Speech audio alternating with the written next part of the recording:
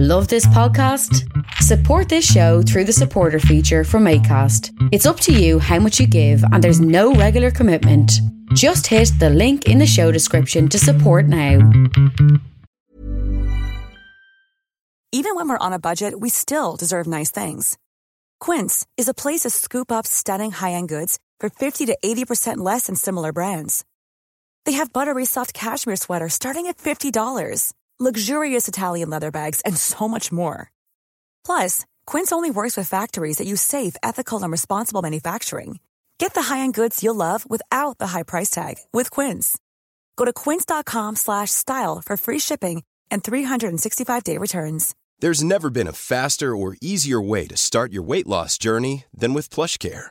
PlushCare accepts most insurance plans and gives you online access to board-certified physicians who can prescribe FDA-approved weight loss medications like Wegovy and Zepbound for those who qualify. Take charge of your health and speak with a board-certified physician about a weight loss plan that's right for you. Get started today at plushcare.com/weight-loss. That's plushcare.com/weight-loss. plushcare.com/weight-loss.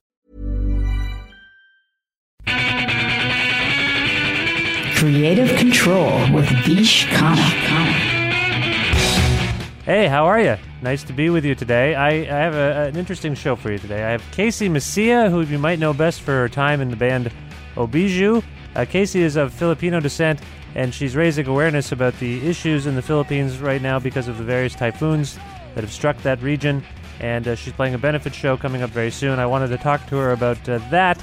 She's also a resident of Toronto, so I wanted to get her take on the whole Rob Ford situation, the city council thing that's been going on. I know some of you are sick of this. Some of you can't get enough. It's very confusing. And Casey's been posting statements on Facebook about how, guys, there's all these tragedies in the world. Why are we spending so much time talking about this mayor situation? It's a circus. Anyway, I wanted to talk to her about that. And then, to contribute to the circus, I guess, Now magazine staff writer Jonathan Goldsby is on the show. He has been in city council. He's been monitoring the meetings, tweeting about them, following the Ford saga extensively. It's a good conversation with Jonathan about all sorts of things. So I'm very happy with today's show. I think you'll learn some things. There's going to be a song by Obiju at some point. Otherwise, that's the show. So let's dig in to the world together. What? Okay.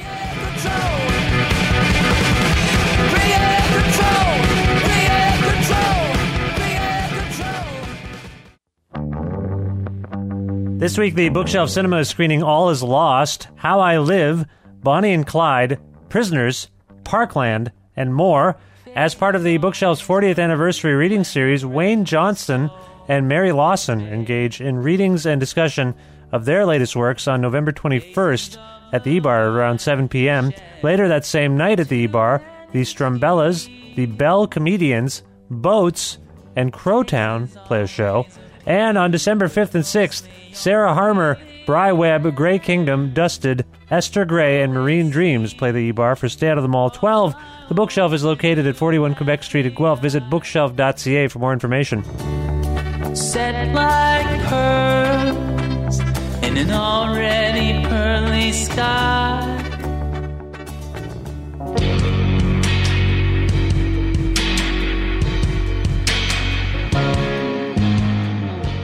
Casey Messia is a musician and artist originally from Brantford, Ontario, but is currently based in Toronto, where she gained renown as the lead vocalist of a band called Obiju.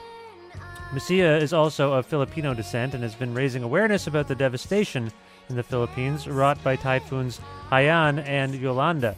On December 4th, she and her sister Jenny, also of Obiju, are taking part in Project Lift PH, a benefit concert at the Great Hall to raise funds for the stricken region. Here now to discuss this further is Casey Messia. Hi, Casey. How are you? I'm good. How are you, Vish? I'm not bad. It's nice to speak with you. Now, first off, I'm curious, how have these typhoons impacted you personally? Well, it's been difficult. My connection to the Philippines is that I went there when I was quite young. So I can't really remember the Philippines, but to feel this sort of pull to a country, to a motherland, and to feel so close to a geography and a bloodline is this amazing feeling. So when the typhoon hit, of course, this empathy and this connection turns to sorrow over what is happening to the people there. So I'm just trying really hard to stay connected to information and stay connected to people who are working to raise funds for relief efforts there. Now, based on what you're saying, I gather you don't have family there at the moment? We do have family in the Philippines, but they're unaffected by the typhoon. Oh, okay. So my mother's side is still there, and a lot of them are worrying about their friends and family that have been impacted, but no one directly has been impacted in our family. Okay. Well, I guess that's something to be thankful for. Mm-hmm. Yeah. Now, there have been stories reported about confusion, about the death toll, the delays in aid reaching people who need it, government corruption that might be also halting relief efforts. What's your take on the situation there?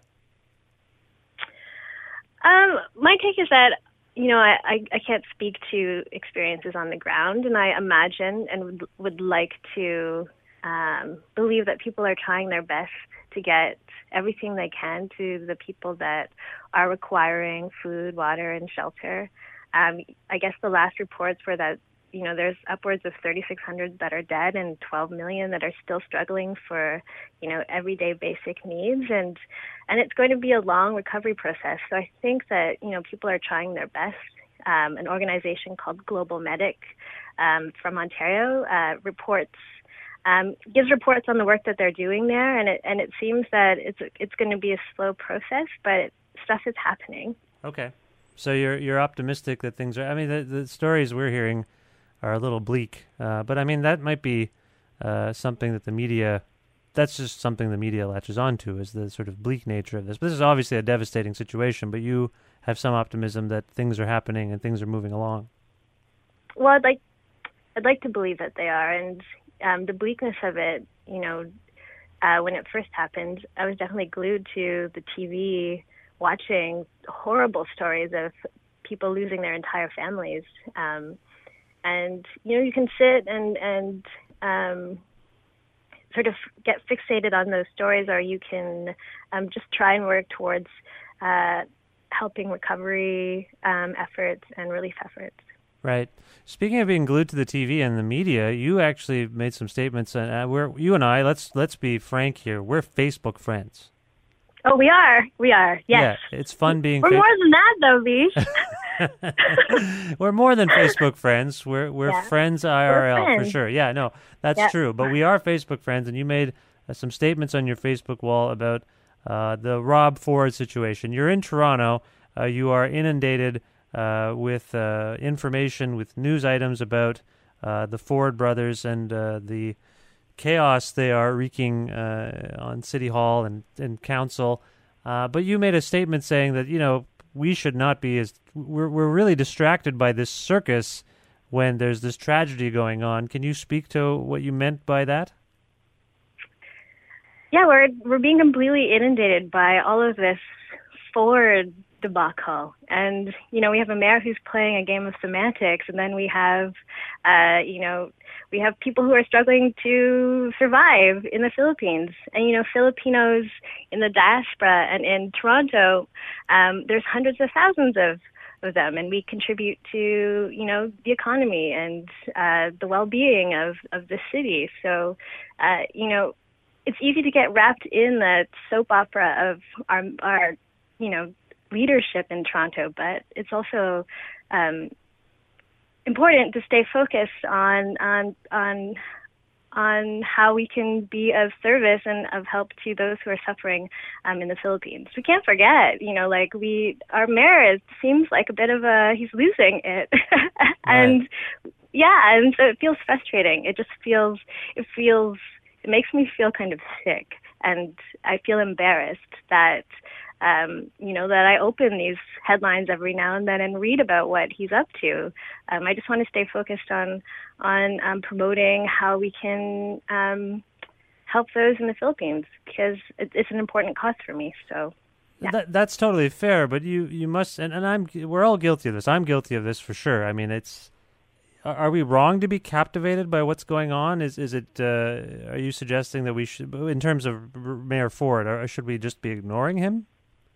No, I don't think that it's wrong to be captivated by him at all. And I definitely know how he impacts my day-to-day life, not only emotionally, but also, fiscally and things like that. I just think that, when the typhoon hit and when all of this mayor stuff started to really get particularly dramatic, it just felt like it was a fight of the headlines. And in my mind, I want to keep reading about what's happening in the Philippines, and I don't want people to forget. So that's my fear, that people are going to forget about the Philippines. And, read your Mayor Ford stuff. I read it also, but let's just not pretend that the typhoon didn't happen, and keep working towards relief efforts. Yeah, I mean, this is fair of all world events. I mean, there's lots of things going on in the world. We in Ontario, well, it's not only us in Ontario now. We've all become fixated on this Ford stuff, and I think you're right. It's a good reminder to people to kind of remember there's other stuff going on. Yeah, and there's tons of stuff going on in the world, and this is an issue that I feel particularly connected to, so that's why I'm vocal about it. But we have Syria, we have everything that's going on.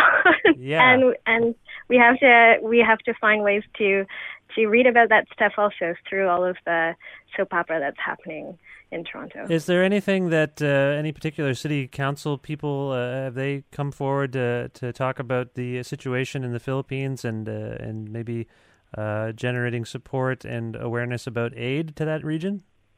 To be honest, I'm not aware of any council members that have been speaking out about it. I haven't been, all of the information that I have about city council has been around Rob Ford. Right. So I haven't been paying particular attention to any of the speeches or anything that has been happening there. I know that, I guess, the Prime Minister just, said that Canada is going to be donating $20 million towards the relief, which seems like a significant contribution. But as far as Toronto Council, I'm not too sure. Right. You and I we come from kind of the same place in Ontario. We're from Southern Ontario. You were from Brantford originally. Yeah. I live here in Guelph, but you have lived in Toronto for some time. In terms of what's going on, because I had a guest on recently who said quite plainly, Toronto has the mayor it deserves.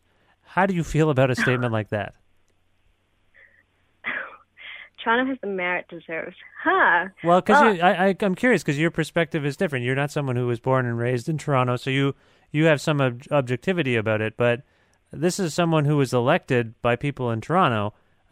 So clearly, there are people. There's something maybe wrong about Toronto. Like that's what the perception is.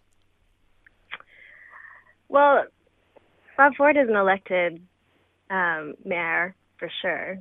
And I don't think that I come from a position where I don't particularly support him in the ways that perhaps the majority at the time did. But I think that he's built a history, a legacy of embarrassment and, not to mention, experience, or not to mention, like, he has been said to have been homophobic and racist and all of these terrible things, and somehow this guy keeps pushing forward, and I just feel confused about what's going on because I'm not so comfortable with someone with those qualities taking charge and leading the city. Yeah, it's a question. I mean, what Americans, what external outlets are most mystified by is how someone could do all of the things he's done and still retain his post. But so on some level, it's definitely a reflection of our legislation, the legislation in the city. Like, how can their hands be tied when someone's behaving this way? However, behaviorally, I mean, this is a city you live in. This guy represents the views of so many people that voted for him. Right. I've said on many occasions, like, one of the reasons in recent years I've said, my wife and I were considering moving to Toronto, but then they elected that guy. I'm a little wary of being surrounded by people who may have voted for someone like this. And that's why I'm just curious. You're in the same position. You're not from there, and you're there now. It must be, you say you're embarrassed and ashamed, but it's, I don't know. It's very strange times to live there, I imagine. And also, I just think that you must have a perspective on it that born and bred Torontonians don't, because you chose to live in this place where people voted for this man. Well, I came here from Brantford seeking opportunities to pursue arts and university, and I wanted to live in a bigger city that offered more of a multicultural perspective and all of these things. And at the time, Rob Ford wasn't the leader of Toronto when I moved here, and I've experienced the shift from Miller to Ford and have felt the swing to the right, and it's had some, I guess, devastating impacts on the arts and culture sector for sure. I think that it feels like hopefully this is a time where we're going to somehow shift back to, center left. Maybe people are getting tired of these. I guess, I don't know, the debauchery that's happening at City Council right now. I don't know. I saw the video of him plowing down the councilwoman and was just like, oh my God, I can't believe this is going on. Yeah. Yeah. It's, the thing is that I actually work in Brantford right now. So okay. I have this perspective where I leave Toronto and then go to Brantford to work at a community health center and then come back to Toronto. So it's like these shifting experiences where even in Brantford, you cannot escape Toronto politics. It's part of the newspapers. It's part of what people are talking about. Yeah. And it just shows that his actions have had, lasting impacts on not only Toronto, but surrounding areas. Well, I appreciate you speaking on this, given the fact that the premise of my question is we shouldn't be talking about this. There are other things to talk about, but yeah. I do think it's interesting. You mentioned that you were drawn to Toronto for its arts community, and the arts community in Toronto, in the best case scenario, is one that seems to galvanize around events, around each, they just seem to be. It's a real community, and you've got this event coming up, this Project Lift PH. Benefit. Can you maybe talk a little bit about what's it about, how it came to be, and your role in it? Sure. There are two Filipino-Canadian organizations based in Toronto, the Kapisanan Philippine Center and the Carlos Balozan Theater, and they were working together to put on this fundraiser called Project Lift. The PH stands for the Philippines, so Project Lift Philippines. And these two centers are gathering artists and different performances and auction items to present a fundraiser on December 4th at the Great Hall in Toronto. Both organizations are heavily involved in the Filipino arts community here in Toronto, and have impacted my artistic life in significant ways, especially the Kapisanan Center for Kapisanan Center for Arts and Culture. And so these are the two organizations leading the charge, and they asked me to participate, and without question, I said yes. Okay. And you and your sister were in a band called Obiju, and you retired this band in September. So what will you and Jenny be doing at this show? What kinds of material will you be? What material will you be performing? Well, I imagine that we probably will play, an Obiju song or two. That's so much a part of our history in music that, we'll probably bring back a tune. We'll probably play the song Balak Bayan, which was off our last record. It was a song that referred to Filipinos overseas, and also Balak Bayan also stands for the cardboard boxes that people fill with items to send to their families back home to the Philippines, so Balak Bayan boxes. So we'll probably be playing that song, considering the topic of the night. Yeah, the context, yep. Context, yes. Okay, so there's that, and then otherwise, how long a set will you be playing? I'm not sure. Organizers haven't told us how long we're supposed to play, but I have some songs from a project called War Myth that Oh yes, that's right. I might bring out. And otherwise, my sister and I still have to get together and figure it out. Well, you and I never got a chance to really speak kind of on the record about why Obiju was retired. Can you speak to that now and maybe talk a little bit about that final performance that took place in September? Obiju retired because it just felt like it was time to. We had been together for, 8 years, I think. And, as we were aging and as, lives were changing, it just wasn't something that fit into all of our desired lifestyles. Right. So it becomes really hard to play music when you're in such a large band, member-wise. And it becomes difficult to sustain financially in some ways. So, and creatively, we all wanted to explore different things. So we just ended it, and we ended with a show that was the perfect, summation of our career together. We had friends that participated in a lot of projects we were involved with, play and participate. So it was a very bittersweet ending, but it was perfect, I thought. Right. Okay. And the plan for you is to. You sound like you're quite busy with your work, but are you planning to do more music, and are we going to hear more releases? Yeah, I definitely plan on playing music still. I play in a group called War Myth with Kieran Adams from Diana. Mm-hmm. We're just writing right now, and yeah, music is so deeply a part of who I am, and I will continue to write and record, but no definite timelines for sure. Yeah, okay. Now, there are other performers on this bill for the Project Lift Philippines benefit we've been discussing. Can you talk about their involvement, who they are, and maybe why they might be involved? Do you know?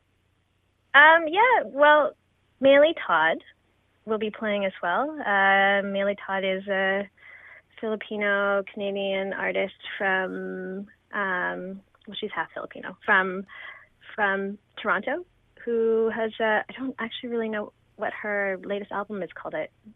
It's slipping my mind. Oh yeah, but I know what you're saying, and it's also slipping my mind. We'll figure it out. Yeah. She's just put out a solo record, but she's playing in this context under the name Malu. Yeah, I guess this is a solo, another project of hers that she's presenting, and I've seen it before, and it's great. So, and there's also a group called Datu, which was formerly Santa Gorilla, and they're sort of a Filipino collective based out of Toronto that play really amazing music. So I know those three, us together, are confirmed, but I'm not sure who else. Right. Okay. Now, and I just remembered. I believe I should look this up, but I believe the Maylee Todd record is called Escapology. Does that sound right? Yeah, that's totally right. Good one. I think it's Escape. Did that come from your brain or the internet? That no, came from the internet. I remember that the last record was called Choose Your Own Adventure, and then she put out something called Hieroglyph. Let me just look it up. I'm just going to look it up. I'll look it up while you're talking. I think it's Escapology. I think you're totally right. Yes, Escapology 2013. Here it is. Yeah, I found it. Sorry, Maylee, we forgot your record name, but it's that's besides the point. It's fine. We figured it out. It's good. So yeah. Maylee's doing her thing, and that's good. Okay, so that's the evening. How can people help with this cause otherwise? Well, people can donate money. I think that the consensus from friends and from family and from reading different articles on the internet about best ways to donate to relief efforts have all said that money is the most appropriate donation. So you can donate through the Canadian Red Cross or through an organization called Global Medic. And all of those funds will be matched by the Canadian government. Both organizations are trustworthy and experienced. And, these giving money allows people who are on the ground in the Philippines to decide where those funds are best allocated. Right. So don't send old clothes and like teddy bears and stuff. Send money so it can turn into something of great use, as opposed to something of great waste. And you feel like these organizations are actually going to get the money where it like the Global Medic and Canada Helps. Like these are places that people this money will get to where it needs to go. Because I keep hearing stories about how this money is going to the government and then it's not being distributed to the right places. Right. I hear a lot of people saying that also. I even hear like the hesitation for finding a trustworthy organization is preventing people from donating. Mm-hmm. But I'm always err on that donating something is better than not donating anything. And Global Medic will provide tax receipts, I believe. Okay. And so Canadian Red Cross and Global Medic are pretty big organizations, and you can track the work that Global Medic is doing on their website, globalmedic.ca. So you can see what the funds are being used for, and I would suggest those two organizations. Okay, that makes sense. Now, before I have a frivolous question for you because I'd like to wrap this up, but it occurs to me that the event is called #ProjectLiftPH. Hashtag. Everyone is putting hashtag in their like song names. Like they're just like, I'll just put a hashtag in it. And I think that's interesting that the event has actually got a hashtag in it. And this is just for people who don't know. This is for Twitter. This is for and Facebook now. You just hashtags. It's the number sign. You put it before your thing, and then you just instantly create a thing that is shareable, I guess. Is that what's your take on this? I'm not sure what the take is on it. I wasn't a part of the naming of the fundraiser, but I do assume that is exactly what you're speaking of, that, a hashtag makes it a searchable thing on Twitter, a shareable thing on Twitter and other social media outlets. And, I just think that that's the language of social networking, and there's the hashtag. Yeah, I know. Like, am I being old to think it's a little silly, or what? I don't know how to react to this. It seems a little odd, but I mean, it, again, totally makes sense. It's somewhat logical, but it also seems kind of odd that that's a thing that everyone's doing now. I'm not. I don't have any big opinions on it. I'm not. Like, would you for the Warm Mist? Wrapped up in this? Sure, but for the Warm Mist album, would you consider just putting a hashtag before the name of the album? No, because I speak other languages also. Like I think the language of the internet is one thing, and I partake in it. I've hashtagged for sure, probably without really knowing exactly what a hashtag is. Right. But like I don't write letters. Actually, I don't write letters at all. I don't write. Yeah, I just don't use hashtags in everyday everyday conversation. Sure, who does? But some people are. Some people are actually saying, this sandwich is excellent. Hashtag cheese. They'll say that. I've heard it. Oh, really? Yeah, people are. Well, then that becomes a scary thing, and I assume that you fear for your child's future conversations and don't want him to be talking in hashtags. Yeah, I'm hopefully by that point that we won't even be talking about hashtags. But who knows what we'll be talking about? You can't worry about that. I mean, things change, and he knows how to use our phones. So he's 2. So yeah, you can't fight stuff like that. Anyway, we've digressed a little bit here. I just want to say once again, Casey and Jenny Messia are performing together at #ProjectLiftPH, a benefit concert at the Great Hall to raise funds for those impacted by typhoons Haiyan and Yolanda in the Philippines. This event takes place December 4th. Also features Meili Todd's solo project Malu and a band called Datu, DJ Barbie, and more. And for more information about this, you can visit eventbrite.ca. That's eventbrite.ca. Or to donate directly, please visit canadahelps.org and globalmedic.ca. Casey, before I let you go, is there a song that we can play for people to hear? You mentioned one that might be fitting by Obiju. Yeah. Why not play Balak Bayan by Obiju? Is that okay? Oh yeah, for sure. Okay. I think that makes sense. I know you're trying to step away from the band on some level, but it seems appropriate. Oh, no, I'm proud of that song, and I'm proud of the message of that song, so please do play it. Okay. Casey, thanks so much for the time, and best of luck with this event, and it's always nice to talk to you. Hopefully we'll speak again. Thanks, Bish.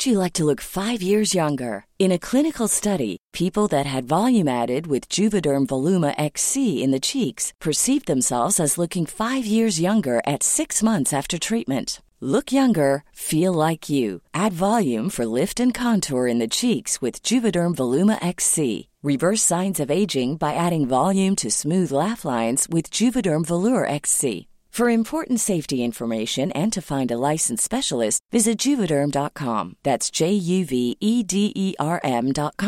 Not for people with severe allergic reactions, allergies to lidocaine, or the proteins used in Juvederm. Common side effects include injection site redness, swelling, pain, tenderness, firmness, lumps, bumps, bruising, discoloration, or itching. There's a risk of unintentional injection into a blood vessel, which can cause vision abnormalities, blindness, stroke, temporary scabs, or scarring. Talk to a licensed specialist to find out if it's right for you. I'm Sandra, and I'm just the professional your small business was looking for. But you didn't hire me because you didn't use LinkedIn Jobs. LinkedIn has professionals you can't find anywhere else, including those who aren't actively looking for a new job, but might be open to the perfect role, like me. In a given month, over 70% of LinkedIn users don't visit other leading job sites. So if you're not looking on LinkedIn, you'll miss out on great candidates like Sandra. Start hiring professionals like a professional. Post your free job on linkedin.com/people today.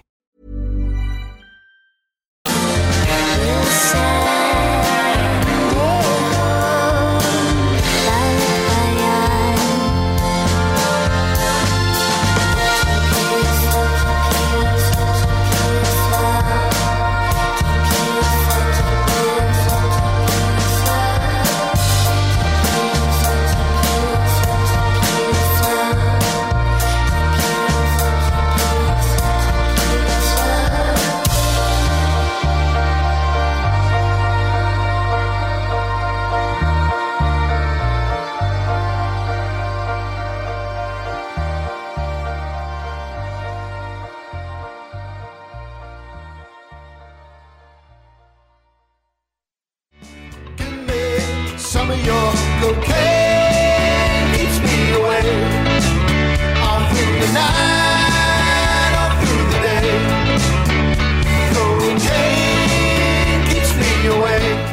Jonathan Goldsbie is a staff writer at Now Magazine in Toronto, where he writes about politics, media, local news, and more. As the situation with Mayor Rob Ford in Toronto City Council becomes increasingly surreal and disturbing, Goldsbie's Twitter feed has been indispensable as he provides biting, insightful coverage of virtually every aspect of the mayor and his brother, Councillor Doug Ford, and what they've been up to. Here now to discuss the latest developments is Jonathan Goldsbie. Hi, Jonathan. How are you?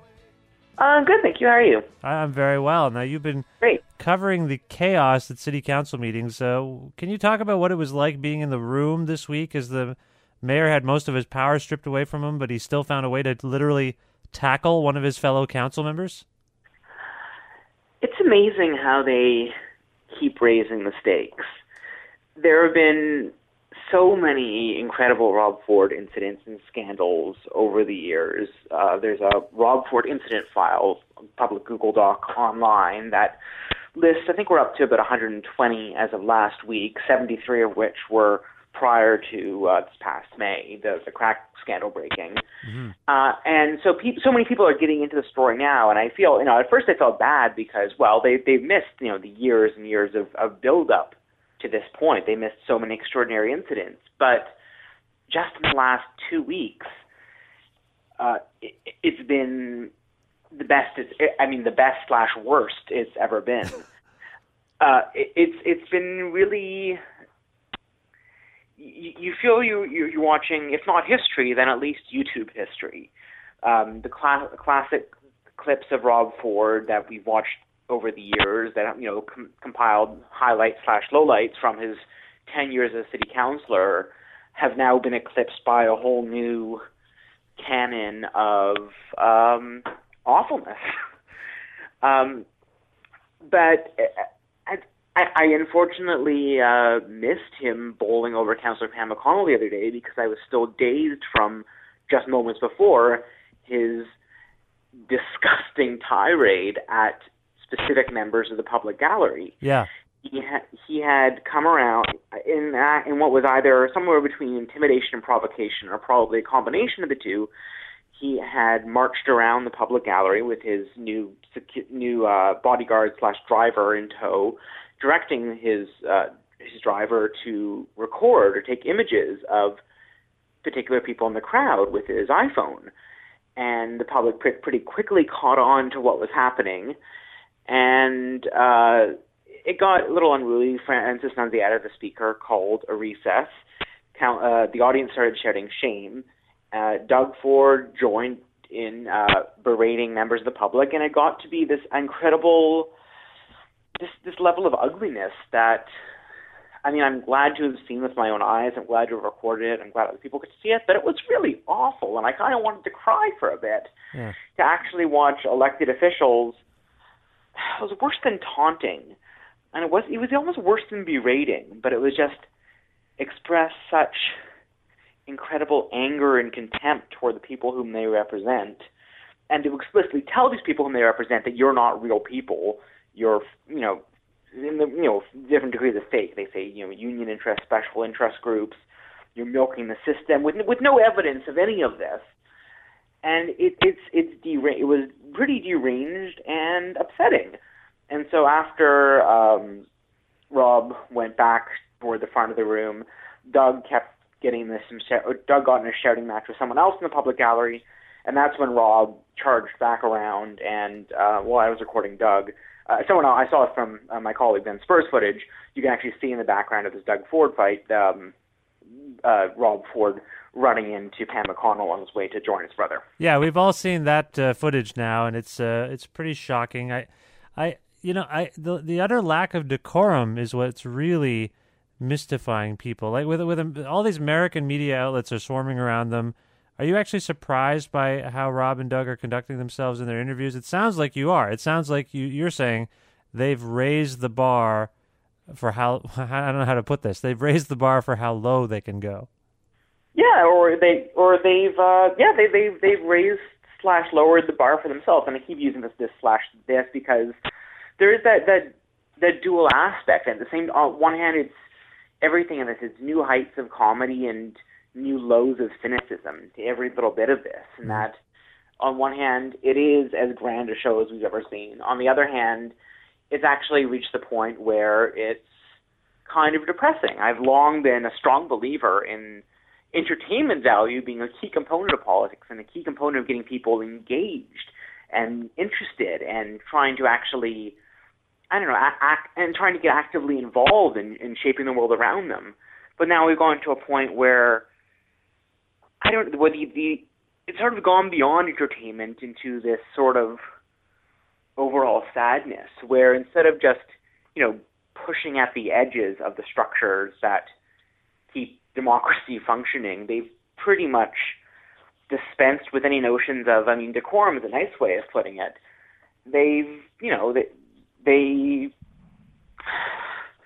It's a contempt for democracy, it's a contempt for all of its structures and systems, it's a contempt for the idea of representative government, and it's this incredible sociopathic rampage that it would not be especially remarkable if not for the fact that these people lead, or until a few days ago led, our city. Yeah, well, they clearly are exhibiting narcissistic tendencies, and I was just speaking to someone who, one of her points was, she's a resident of Toronto and a musician, and one of her points was, why are we're just feeding the beast by paying attention to them. And then there's another side of it, and I'm hearing it more and more, and I'm a little mystified by, I feel like you're leaning towards this too. You're almost tired of this. A few people have said this, like, I'm just exhausted, and yet I am not at my fill yet, and I don't know what that says about me. I'm still compelled by this story, but are we not? I think my previous guest's point is valid. Are we not just feeding the beast by paying attention to these two as they go on their media rounds and whatnot? I can't remember the number of times over the past 3 years that people have tweeted or written a remark that we've reached peak scandal or peak Ford, and they've had enough of it and we're over it. But there's no doubt that it's compelling, and in a way it's important. There are ways to cover it better and there are ways to cover it worse, but I don't think that ignoring it is itself an answer. Yeah. I think the Fords would still be the Fords if no one were paying attention, and I think too few people paying attention is one of the factors that allowed the Fords to get into office in the first place. Yeah, that's how I feel. I feel like we should be really paying attention to them at this point. This is them at their most deranged, perhaps, but I think potentially at their most dangerous. Like, you see, when that melee occurred in City Council, from what I understood before the speaker cleared the public gallery, it was actually my understanding, and you were there. My understanding is that it was a mixture of supporters for the mayor and his brother and people against him. Is that right? Yes, I would say the supporters were outnumbered Okay. On that day, as opposed to, say, last week when Rob Ford sold 1,000 bobbleheads of himself, where there was also a mixture, but I would say supporters somewhat outnumbered the curious / detractors. In this case, I would say people critical of Ford and or people just wanting a chance to see the best show in town definitely outnumbered the handful of supporters in the gallery. Yeah, and this is just it. I was saying to someone the other day, like, it's weird for me as someone who doesn't live in Toronto to go to Toronto and just know I'm in the midst of people that are supportive of this person. I know that sounds petty and perhaps childish. No, that's entirely fair. Recently, I've had arguments with people, not like serious arguments, but debates with people recently about, how does this affect our conception of our own city? How much should we be worried? Not so much about reputation, but like, is this something that we should be ashamed of? No one, or at least I don't think it's fair to, assume that the Fords represent Toronto broadly, even though, that's like explicitly in law his mandate, but rather that, is it fair to judge a city by its leaders, and to what degree in what way would that make sense? So when after he admitted smoking crack cocaine, and the Forum Research poll had him at about 40% or so approval rating, which is more or less where he's hovered, I would say, I judge Toronto harshly, and I know I would have judged, say, Montreal harshly had, its mayor admitted to, all the various corruption things and not resigned, and the people there, if they had approved of him en masse. I think, but I don't know, I guess now there's down to about 30% of people approving of Ford, or at least his base, at least as it's discussed popularly, has gone down from about high 30s to about 20. I'm a little more encouraged. I think in any given population there will be 20% of people who are pretty much crazy. Right. And I at a certain point I sort of got got tired of trying to couch it or psychoanalyze it further. I mean, at this point, the people who are supporting Rob Ford are stupid or crazy or both. Right. Okay. Let's get back to some of the media appearances that have occurred in the last week or so. How would you compare the Ford brothers' interviews with CNN and NBC's Matt Lauer on the Today Show with Peter Mansbridge's take on them on CBC? Well, obviously they're different sorts. Each one was a fairly different approach to interviewing. I didn't mind the Mansbridge interview as much as a lot of people did. I felt I got the sense he was pushing as far as he felt comfortable pushing without the risk of them abruptly ending the interview. Because I think with them unless you're, especially if you're not doing it live, that's always a risk with them. You'll say something and they'll be like, fuck this, and they'll whatever. And so I felt like he was slowly exploring, getting to touch on a number of topics. And it was, nice to see an interview with them that was that lengthy, except for, say, Stephen LeJeune. I couldn't recall the last time they'd actually spoken to any one media outlet for that period of time. The Matt Lauer interview was, of course, he has nothing to lose. I mean, he's happy to. I mean, it's not just burn bridges. I mean, he's doing a 5-minute segment. It's better for him. It's much better TV if they do storm out. You feel that Mansbridge was being a bit more diplomatic, just given the fact that he's in Toronto, and it's a more delicate situation for him. I was surprised they did an interview with the CBC in the first place, just because that's an outlet especially Doug has repeatedly blasted, and I was surprised they agreed to sit down with Mansbridge. And I think Mansbridge probably, and the CBC probably felt, well, we don't want to just pounce on them, because that would be from the Ford's perspective, that would be the obvious thing to do. We want to show them that we're an outlet they can trust to talk the crazy talk to. Whether that's the right approach, I don't know. I was sympathetic to it. I felt like if I were in that position, being able to talk to them, I would have obviously challenged them more because I know the subject more, but I would have been similarly, my prodding would have been similarly civil. Yeah, civil, trying to sort of push them, because you know how they react to any sort of any bit of, I want to say provocation, but you see enough patterns. You know how they react to different stimuli, and I think for them, or at least interviewing them, it seems to be that one of the tricks is just keep them talking for as long as possible. Eventually, they'll get into something new or different, or just out and out batshit that they might not otherwise have said if they just given the typical canned response. Right.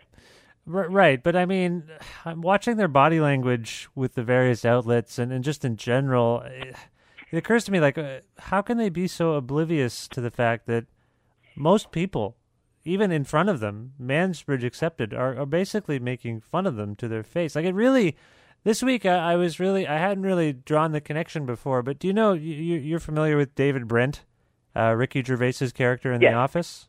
Yes. Where he's just kind of saying things that are ludicrous and people are kind of, rolling their eyes and he's not even aware of it. I mean, Rob Ford's making speeches about people invading Kuwait, and there's laughter. People are laughing because it seems ridiculous, right? I mean, do you think they're oblivious to this, or are they playing it up? Well, the safe answer is it's a combination. In part, one of their defining characteristics is their lack of any sort of self-awareness. But on the other hand, for Rob anyway, Rob is someone who's used to being laughed at, used to being treated disrespectfully his whole life. I mean, for these days, it's certainly for good reason. I can't speak for just to his whole life. And for him, that pushes him to go harder and and just go faster and go further. He says, okay, you guys are going to laugh at me, but I'm going to find the people who don't laugh at me, the people who treat me respectfully, the people who adore me, and I'm going to fight for them. And he has his own very particular, it's almost giving him too much credit to call it a class dynamic that he imagines, that it's the rich elites that he's fighting against. Of course, he is a rich elite, but he's fighting against he is a rich. This is what I don't understand. Like, this is part of the obliviousness. He is from a really wealthy family. He is a rich elite. I mean, he drives an Escalade. I don't even get it. It doesn't make it. Nothing about this makes any sense, and that's why I don't understand how can you be that oblivious and so not self-aware? It doesn't make any sense. I mean, it's interesting. I mean, on the one hand, Doug is very, very openly proud of his wealth and success, and very conspicuous about it. And Rob simply doesn't understand that he's rich and privileged. I mean, it's not by itself unusual for a person to not grasp their own privilege, but to Rob, I mean, he's someone who he fights against all those things that he is, or at least he thinks he sort of directs himself to lash out at all sorts of things that he's projecting. He fights against, the rich, the rich and the elite. Again, calling people, when he calls people liars. I mean, I can't think of another pathological liar more spectacular, and that's one of his first things he ever goes at. You guys are all liars, or in this case, you guys are all on drugs, or whatever. His typical lines of attack are all accusing others of being the things that he is. Right. And I mean, in simple terms, it's hypocrisy, but it's a kind of derangement beyond that. He doesn't. I mean, it became long ago apparent he doesn't really grasp the concept of hypocrisy at all. Right. He has his own inverted version of the world, in which he is like the one, straightforward, honest person, and everyone else are, lying, rich drug addicts. Of course, that itself could be a lie. Never sure, but he's not very bright in the first place. No, it's very confusing. I can't. My friend and I debate this all the time. He believes they're being very politically shrewd. Like, this is all some kind of ruse that will come back. It's possible. There are people. I don't think so. I think there's some attempt at strategy there, but I really do think they are this spectacularly stupid. At the same time, there are people whom I respect who believe that, and who have their own informed understandings and think that a lot of this is really calculated. I don't give them that much credit. I don't give Rob that much credit. Doug at least tries to be calculating.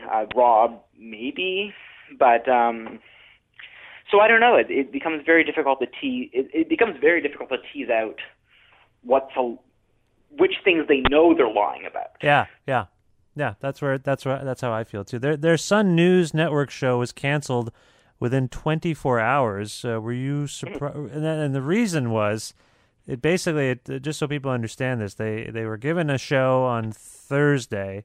It aired Monday. They recorded it on the weekend. It took them apparently 8 hours to record a 1 hour. No, 5 hours to record a 1 hour show, 8 hours for the crew there to edit it. And basically it was canceled within 24 hours because the Sun News Network said that just production-wise it wasn't feasible or viable. Were you surprised about this, Jonathan? Yeah, no, I was surprised that Sun canceled it after just one episode. Because, I mean, yeah, as they made clear, it was easily the biggest rating success the network had ever had. So I'm surely they knew that by canceling it, and also for stating the reason for its cancellation being that essentially the Fords are terrible TV hosts who make a show incredibly difficult to put together, that it would make the Fords look bad, and Sun just didn't care. I mean, it's really tricky to imagine just what kind of crucible it must have been for the Sun News staff who have decided that they would never, ever do this again. I mean, is this another sign that maybe, I don't know, there's so many missteps in sort of what I would describe as the conservative movement right now. Is this just another? You're right. I mean, just optically, Sun doing this is really embarrassing for them and for the Fords. Yeah. Well, very few things are not embarrassing for the Fords these days. Really, so very few things do not make us find them embarrassing. Yeah. But I mean, for them and themselves, they have, nearly no shame. So whether they're embarrassed by it, I don't know. Is it a sign of a fracturing conservative movement? I don't know. I don't think Sun News really knows what it's doing anyway, and they're sort of feeling around. Yeah. I don't think they're necessarily representative of the conservative movement at large, although that's certainly their aim. But I think I said the same thing is true of the Fords. They kind of, stumble their way around. They try to represent the larger conservative movement when convenient, and the larger conservative movement, takes advantage of them, uses them when convenient. But I don't think there's any there's a necessary overlap. I think their constituencies. I think the Fords and Sun News have much more specific constituencies than, say, the Conservative Party of Canada. Right. Okay. Well, the latest news is that the drug probe into the mayor has resulted in 2 more arrests. Do you know much about this? I mean, I read the Star article this morning.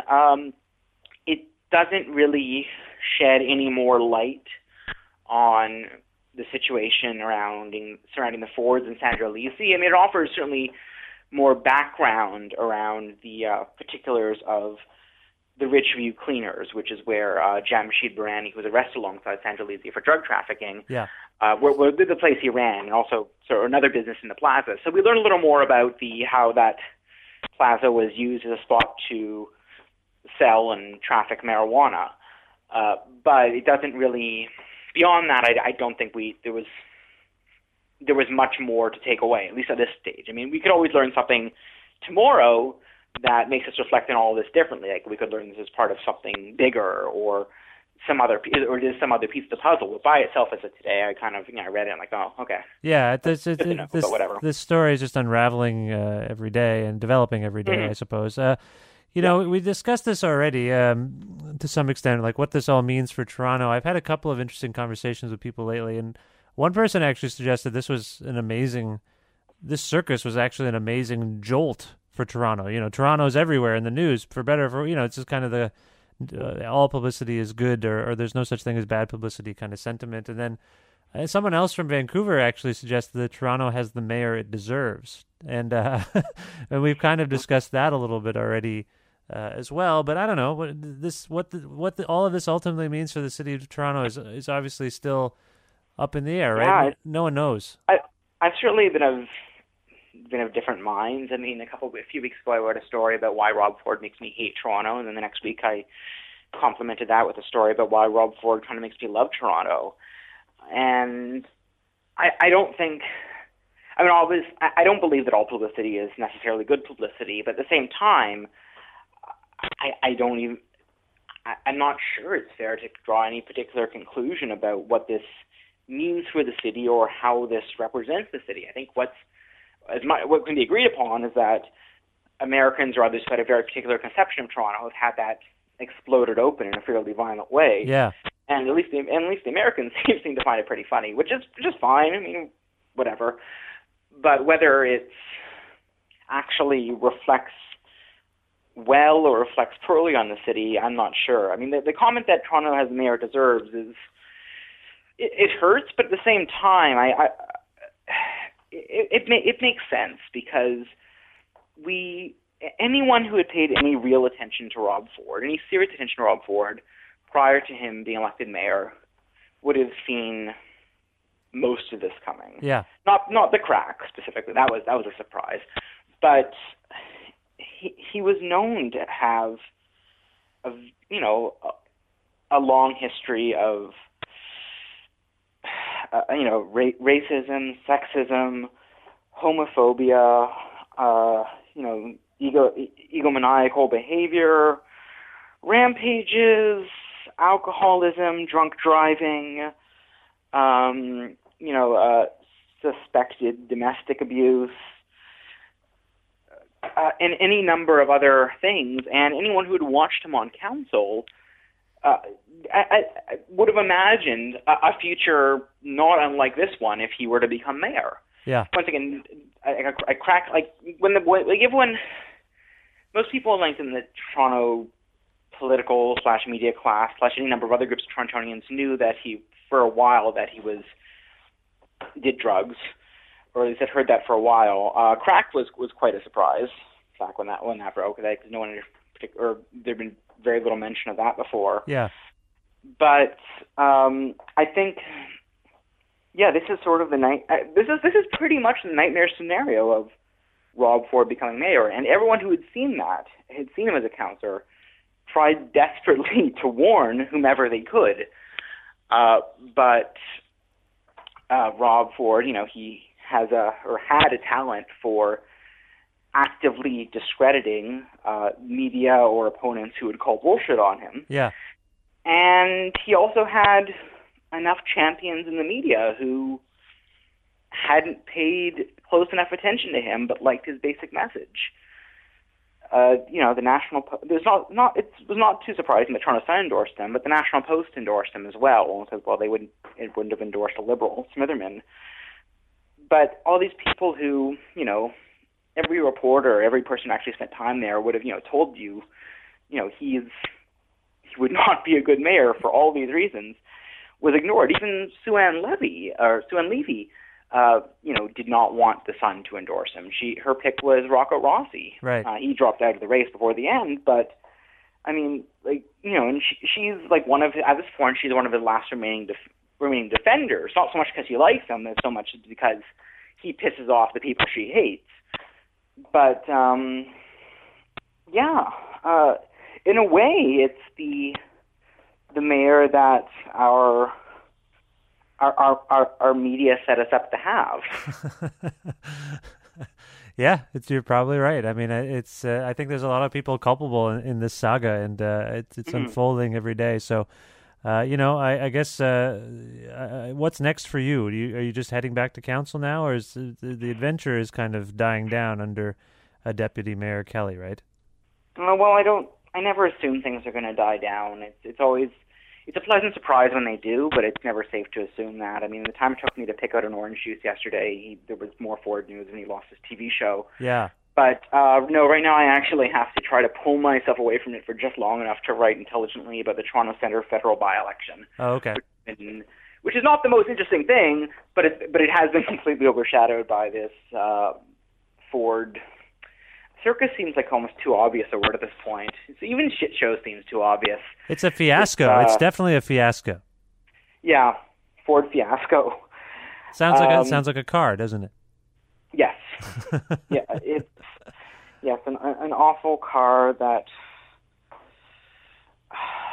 Okay, I don't have a metaphor. It'll just catch. It'll catch fire. An awful car that gets like 2 miles and then breaks down. Yeah. That's not even a clever joke.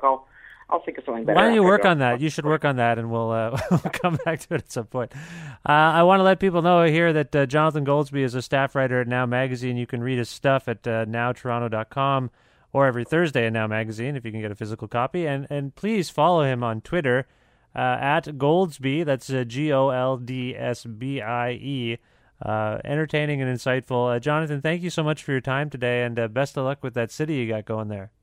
Oh, thank you so much. and thanks for having me on. Hey, thanks again for checking out Creative Control with Vish Khanna.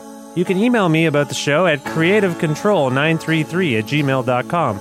That's creative with a K, control with a K, 933@gmail.com. You can also follow our Twitter at Vish Creative, VishKreative. And you can also like our Facebook page. A version of this show airs on CFRU in Guelph every Wednesday at noon Eastern, and you can listen to that online at cfru.ca, or if you're in the KW region at 93.3 FM in Guelph. You can also sign up for the weekly mailing list for the podcast and the show at vishkhanna.com, and subscribe to the podcast on iTunes. I believe that is everything I wanted to tell you. Thank you once again.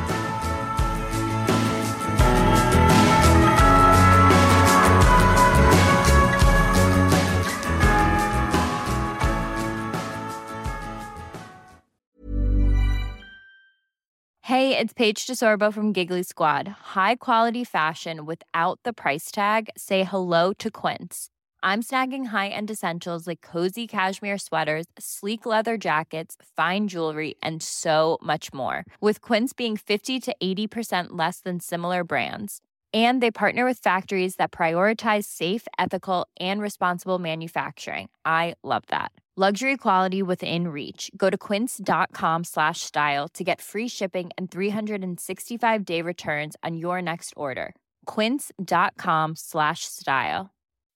When you make decisions for your company, you look for the no-brainers. If you have a lot of mailing to do, Stamps.com is the ultimate no-brainer. Use the Stamps.com mobile app to mail everything you need to keep your business running with up to 89% off USPS and UPS. Make the same no-brainer decision as over 1 million other businesses with Stamps.com. Use code PROGRAM for a special offer. That's Stamps.com, code PROGRAM.